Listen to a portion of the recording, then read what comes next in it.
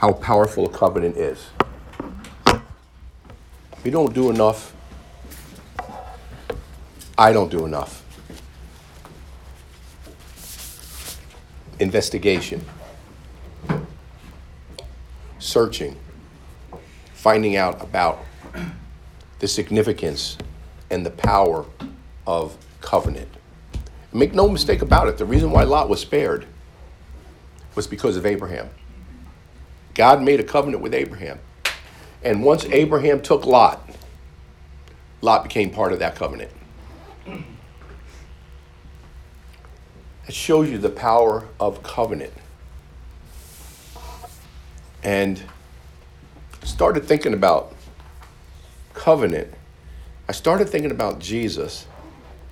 And I started thinking about why he was able to command the wind and the waves and the storm.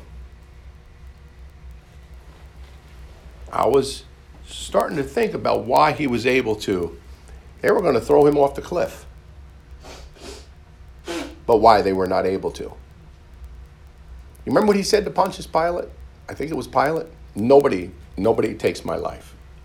I give it. You can't take my life. You can't touch me. MC Hammer, remember, you can't touch this. Do you know why you couldn't touch him? Because of covenant. You know why he calmed the seas and calmed the storm? Because of covenant. Do you know why there was healing in his wings? Because of covenant. You see, he was under the covenant of law. And he fulfilled every jot and tittle and diddle and exclamation point and comma and whatever there was in the Big Ten and the 613. He walked in complete covenant. I started thinking about it. A man that walks in covenant. Moses. You know, God didn't part the Red Sea. When you read Exodus, read it, the King James Version of the Bible. God is like saying, hey, you know, Moses, why are you crying out to me? Don't we got a covenant with each other, brother? Huh? You got a staff in your hand? Signifies our relationship there? You split the waters. You split the sea. He was able to do it because of covenant. Now, I knew the power of covenant.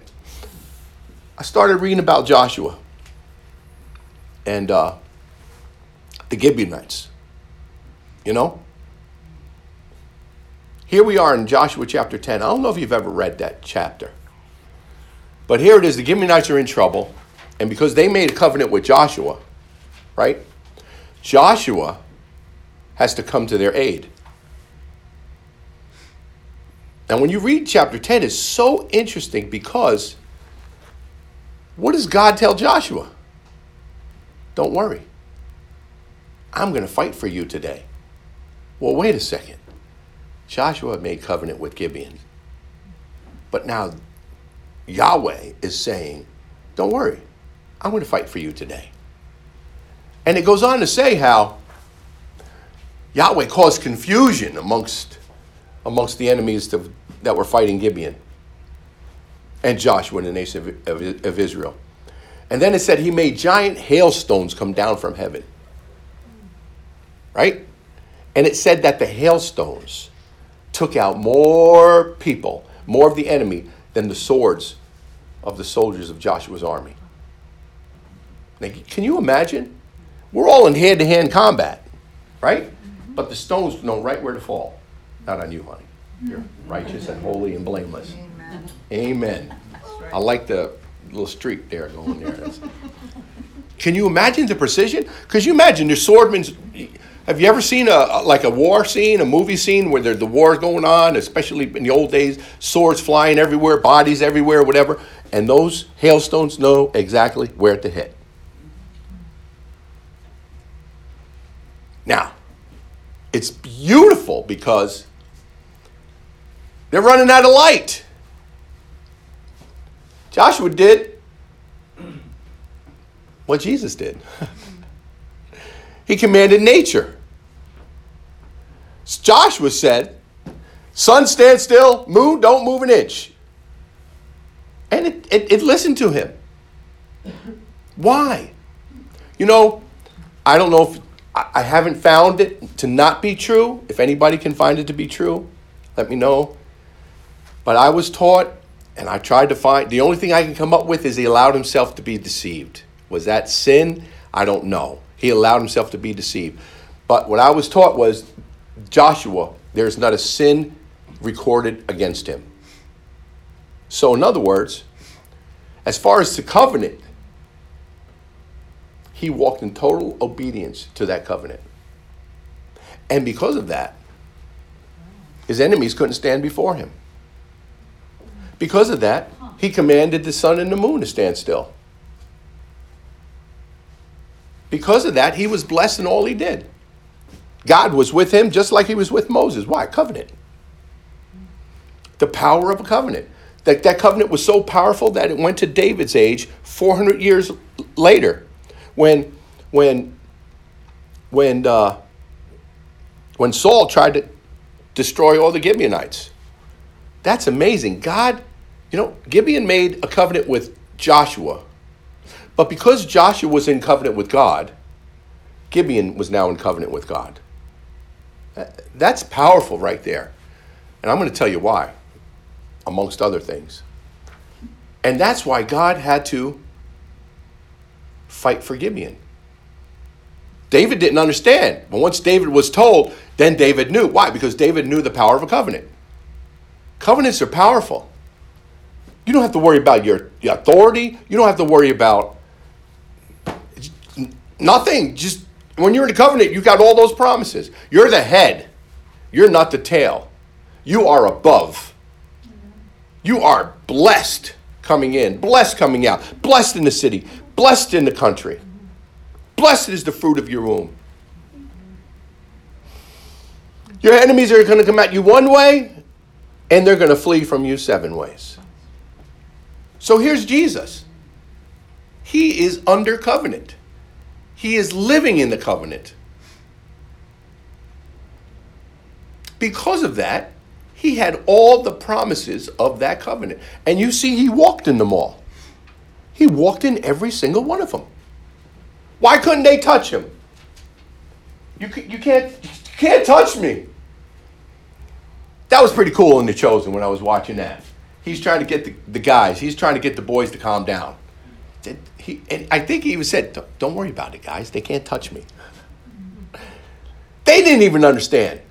That's how ignorant they were to God's covenant.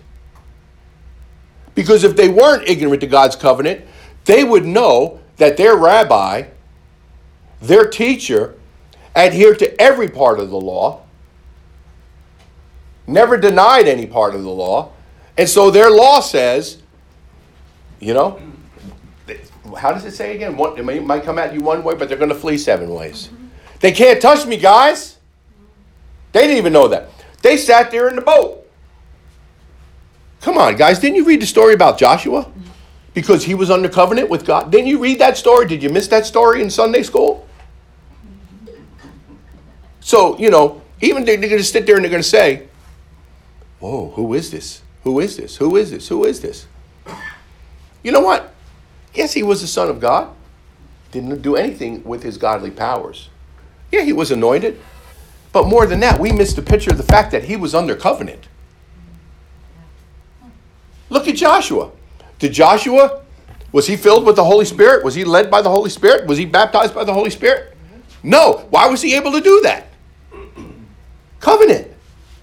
Jesus showed us in his earth walk the power of a covenant.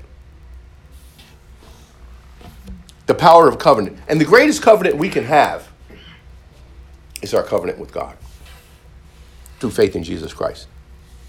And I want to make a little side note now.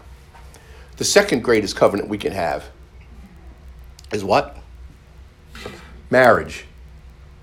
Marriage is the most honorable covenant outside of our covenant relationship with Jesus Christ. And this tells you the power of a covenant. And the reason why I guess I'm bringing this up is because it was a question that was given. And the question was basically, I'm going to, college, and I'm involved with college, and I want to do so much, and my husband, he told me he wants me to give it up. He wants me to stop because it's interfering with our relationship. What should I do?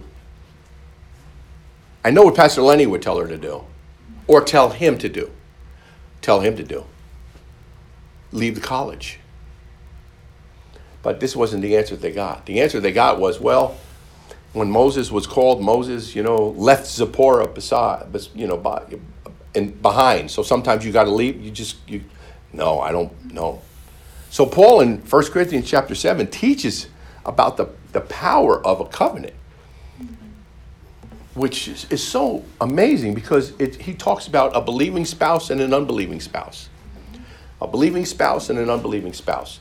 The believing spouse is under covenant. The unbelieving spouse is not under covenant. Okay? And that covenant is so powerful that he goes on to say that the believing spouse sanctifies the unbelieving spouse. The believing spouse sanctifies the unbelieving spouse. Why? Because of the power of covenant. It goes on to further say that the believing spouse or the believing parent sanctifies the children. And when you look at that, and when you look at the Gibeonites and Joshua and God and Abraham and Lot, and I'm so glad that Rick brought that up, and you look at that, and you look at the power of covenants, you can understand what Paul is talking about there. And so, the thing was, in this covenant, that's the greatest covenant of all, my answer was my answer because that man, and it doesn't even say he was an unbelieving spouse. It just said it's interfering with our relationship.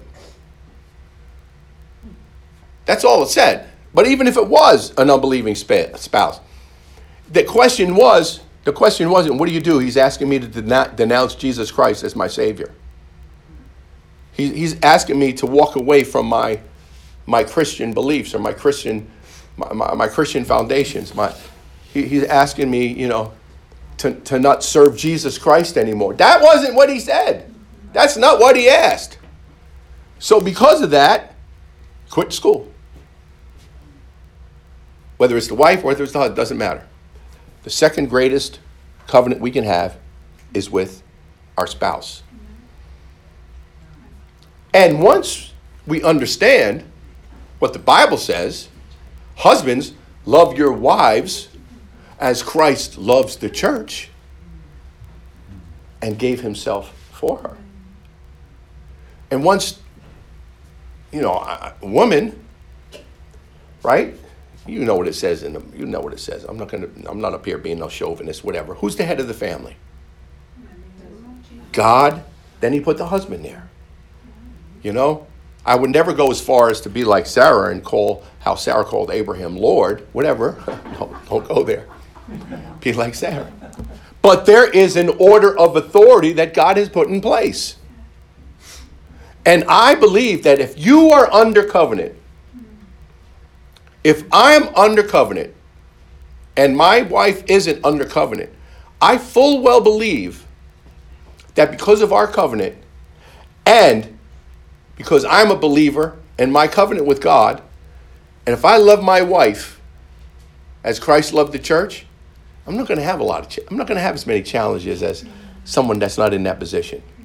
And I also believe if my wife was a believer and in covenant with God, and I wasn't the unbeliever, if she treated me like, listen, I follow God, and you don't follow God, so I'm not going to follow. You know how that can happen, right? Come on, you know how that can happen, But if hey, you know what?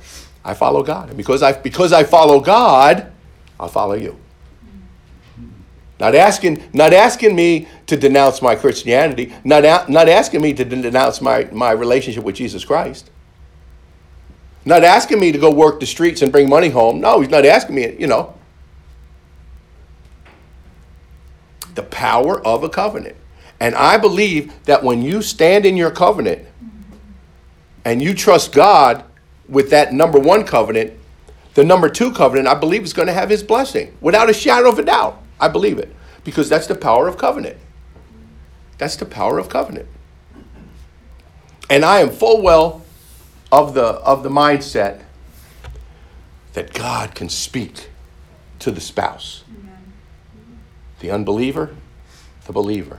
And sometimes it's the believer that needs the speaking to. So that's the power of a covenant. So now when you looked at Jesus walking this earth, he walked in the fullness of that covenant that he was in. And so, the Lord has me for the last 3 weeks. You know what? You can't read something about the covenant and think, oh, I understand the covenant. You can't do it. You can't take 1 hour Bible course on covenants and think you know all about the covenant. You need to have the Holy Spirit take into this word and see and see and see and see. This is what Paul said. I'm not ashamed of the gospel of Christ. What is Paul saying? I'm not ashamed, right, of the covenant of grace. This is what Paul is saying. For the covenant of grace, your covenant of grace is the power of God for everything. Everything we're looking for, everything we want. Within that lie, it all lies in the covenant of grace. And the covenant of grace, it says, I'm not ashamed of the gospel of Christ. For in it lies the power, the dunamis, the dynamite, the dynamic, explosive power of God for salvation. Salvation, everything we need. Everything we need. Everything we need. Everything pertaining to life and godliness. To all who believe. For therein lies what? The righteousness of God. So you realize that the gospel of grace, the covenant of grace, which produces righteousness, that right there gets us everything, is the key for everything. It's just like when I was on the way here with Lori. I'm like, man, I'm sitting I like my truck. I like my F-150. I really do. If you've never driven a truck before, you're missing out. Once you drive a truck, you can't go back. I'm sorry. You just can't go back. When I sit in my wife's car, and I actually think it was comfortable before I got my truck, it feels like I'm in a go-kart. It feels like I'm in a go-kart. But now when I'm in that truck, I'm like, oh man. It's like I took the living room sofa with me, and I have a steering wheel attached, and I'm driving. It's just so comfortable. I could drive for hours and hours, and in fact, we do. We used to drive to South Carolina and visit, my mother and father-in-law. And I remember when we had an Elantra, a Hyundai Elantra. Oh man! And we used to get there. It used to be, oh man, oh. And now, and we used to stop, and I could get in the truck, and I'm like, we're here already? I could keep going. It's so nice. Well, anyway, I'm in that truck, right? And it's got the power windows. You hit the power windows. That's one feature, right? Power windows. Hit one button down, one button up, right? I can click this. I click the side thing, and I can turn the features of the transmission. I can make it energy efficient where it gets the best gas mileage. I can put it in sport mode, like when I'm in the highway, and it just revs up the engine and the RPMs so that as soon as you touch the gas, it's like a rocket ship, so you're in and out of the traffic. I can put it in regular mode. I can put it in the mode for what it's got beautiful features there. If I'm towing something, it's got the window just for the tow, and I can press the button and the thing goes up and down, and so you don't even have to get out of the truck and line it up. It's got lumbar support for my back. When it's hot out, I got cool air. All these different features, right? All these different benefits, and we're trying to study the benefits and how to get one benefit and how to get really good at one thing. None of it works. None of it worked until I took out the key. That key runs everything. Does that make sense? Mm-hmm. And you know what runs everything that we're trying to study up on and become good at? Covenant. Mm-hmm. Covenant. Covenant. So, I'm going to start a teaching This is just the introduction to the better covenant. Better covenant theology. And on Wednesday nights at 7 o'clock, we're going to have some worship and praise. And this is not going to be on Facebook, so you'll never catch it on Facebook. It'll be on our website, live stream. It'll be on Roku, and there'll be Zoom invitations for people that want to become a part of it. I'm going to be doing a series of teachings from a book the Lord has led me to, and I let the Lord lead me. I really do. I don't know if Rick's heard of this book, but it's called Understanding the Whole Bible by Jonathan Welton. I'm going to be going through that. It's amazing. It's amazing. And I'm telling you, we are missing out a lot. And I had a question and answer session with one of my bros from Colorado. Okay? And I said, is the reason why we don't teach about, end times and, or the rapture or what's the other word that everybody's eschatology, the Great Tribulation, is because we're not dispensationalists and because we believe in the better covenant. He's like, what are you talking about? Because I remember when I was in Bible college back in 1979, 80, we had a big, thick book like this on systematic theology by Augustus Strong, and we learned all about dispensationalism. How many of you don't know anything about dispensationalism? Good.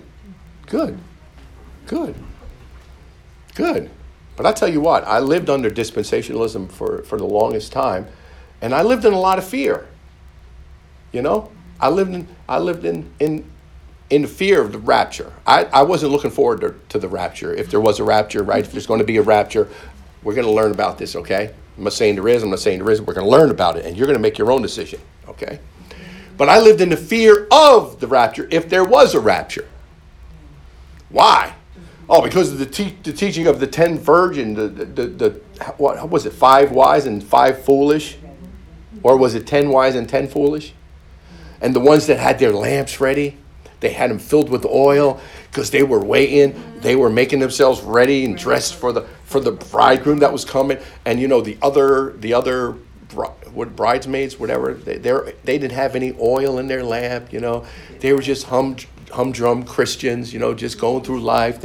Que sera, door stay Christians. Whatever will be. The future's not ours to see. Que sera. And then all of a sudden,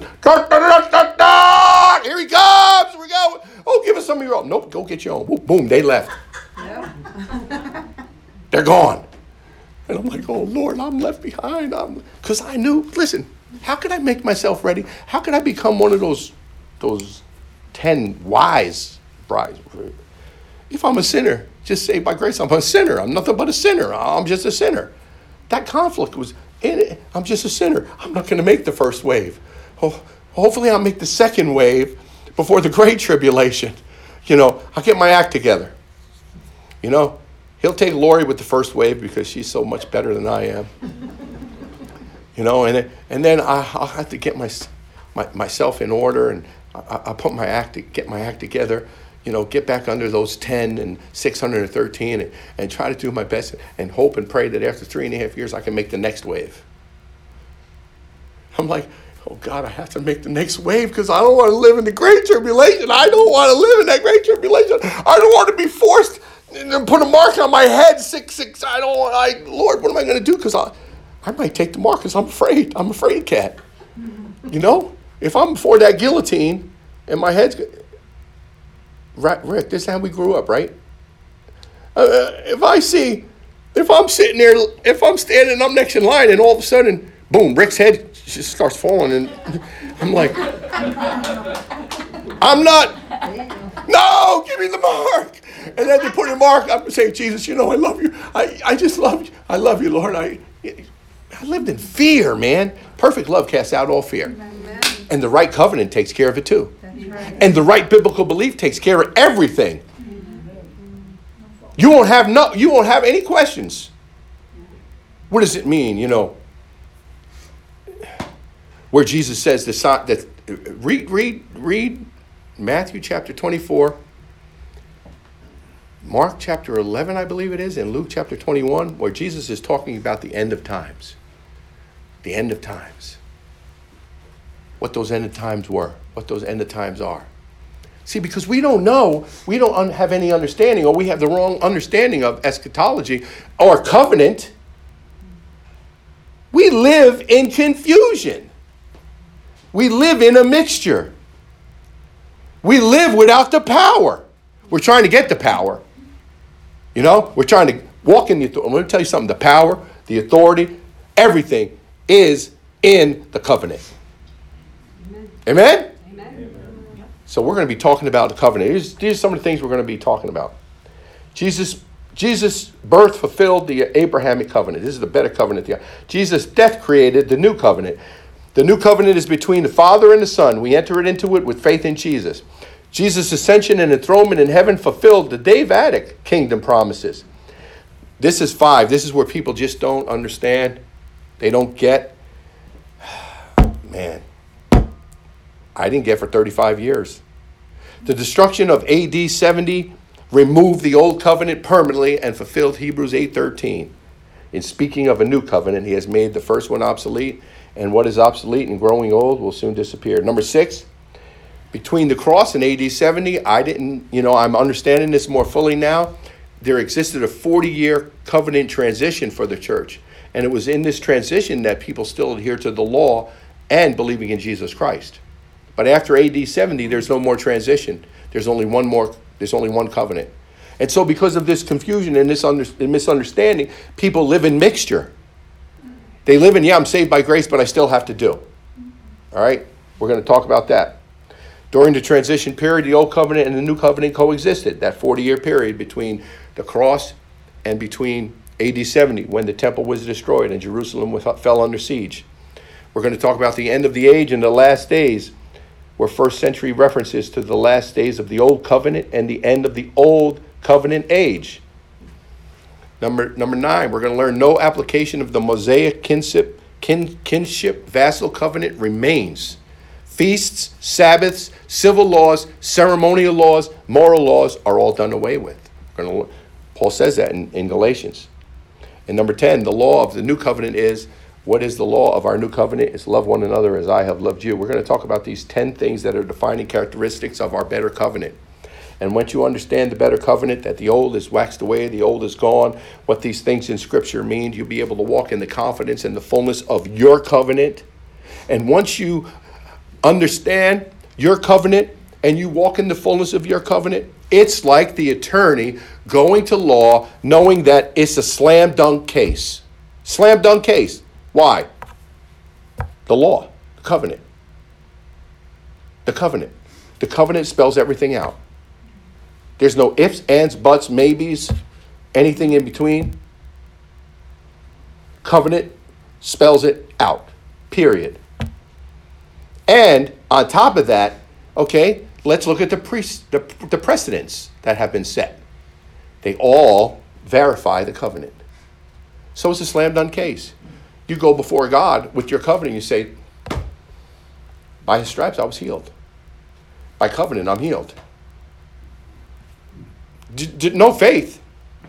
No belief. No, I don't even have to have faith. I don't even have to believe. I would say, God, you're a righteous judge. You're a righteous judge. You rule righteously. You rule in holiness.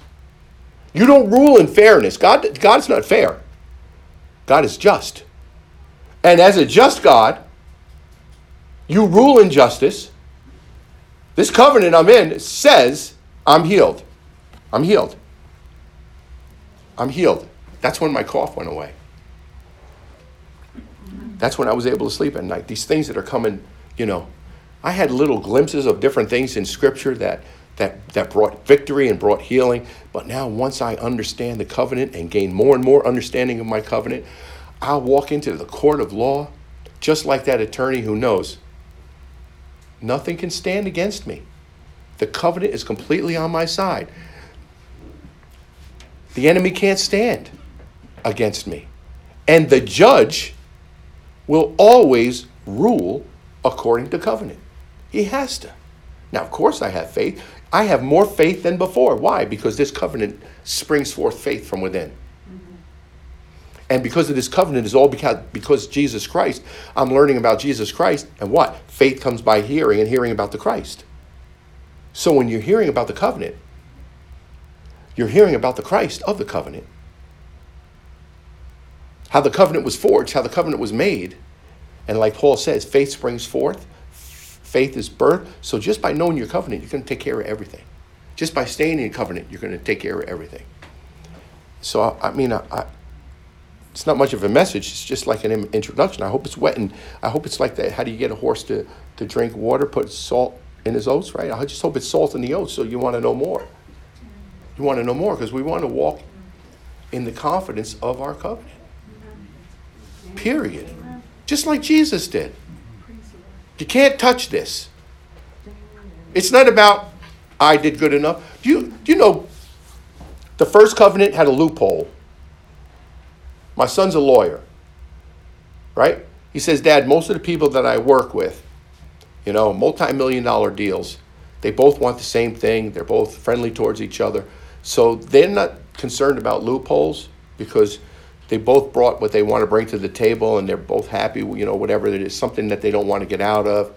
But he said, sometimes I'm with two parties that are antagonistic with each other, and I'm working for my client, and I got to go through that and find out if there's a loophole that could give them escape. You see, in the old covenant, God gave them a loophole. That was the sacrificial system.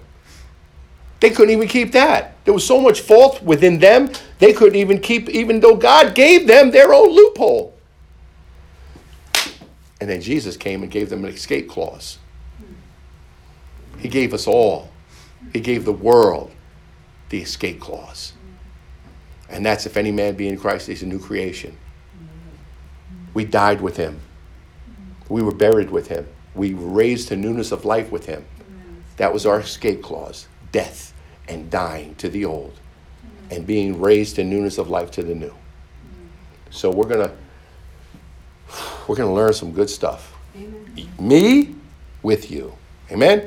Anybody excited? Yeah. Woo, woo. Yeah. Father, we thank you that as we learn the truth of your word, then we can understand what Paul says. Therefore, stand in the freedom by which Christ has made you free and no longer find yourselves entangled to a yoke of bondage. And he who the Son makes free is free indeed. We can understand these truths. We can understand it, Lord.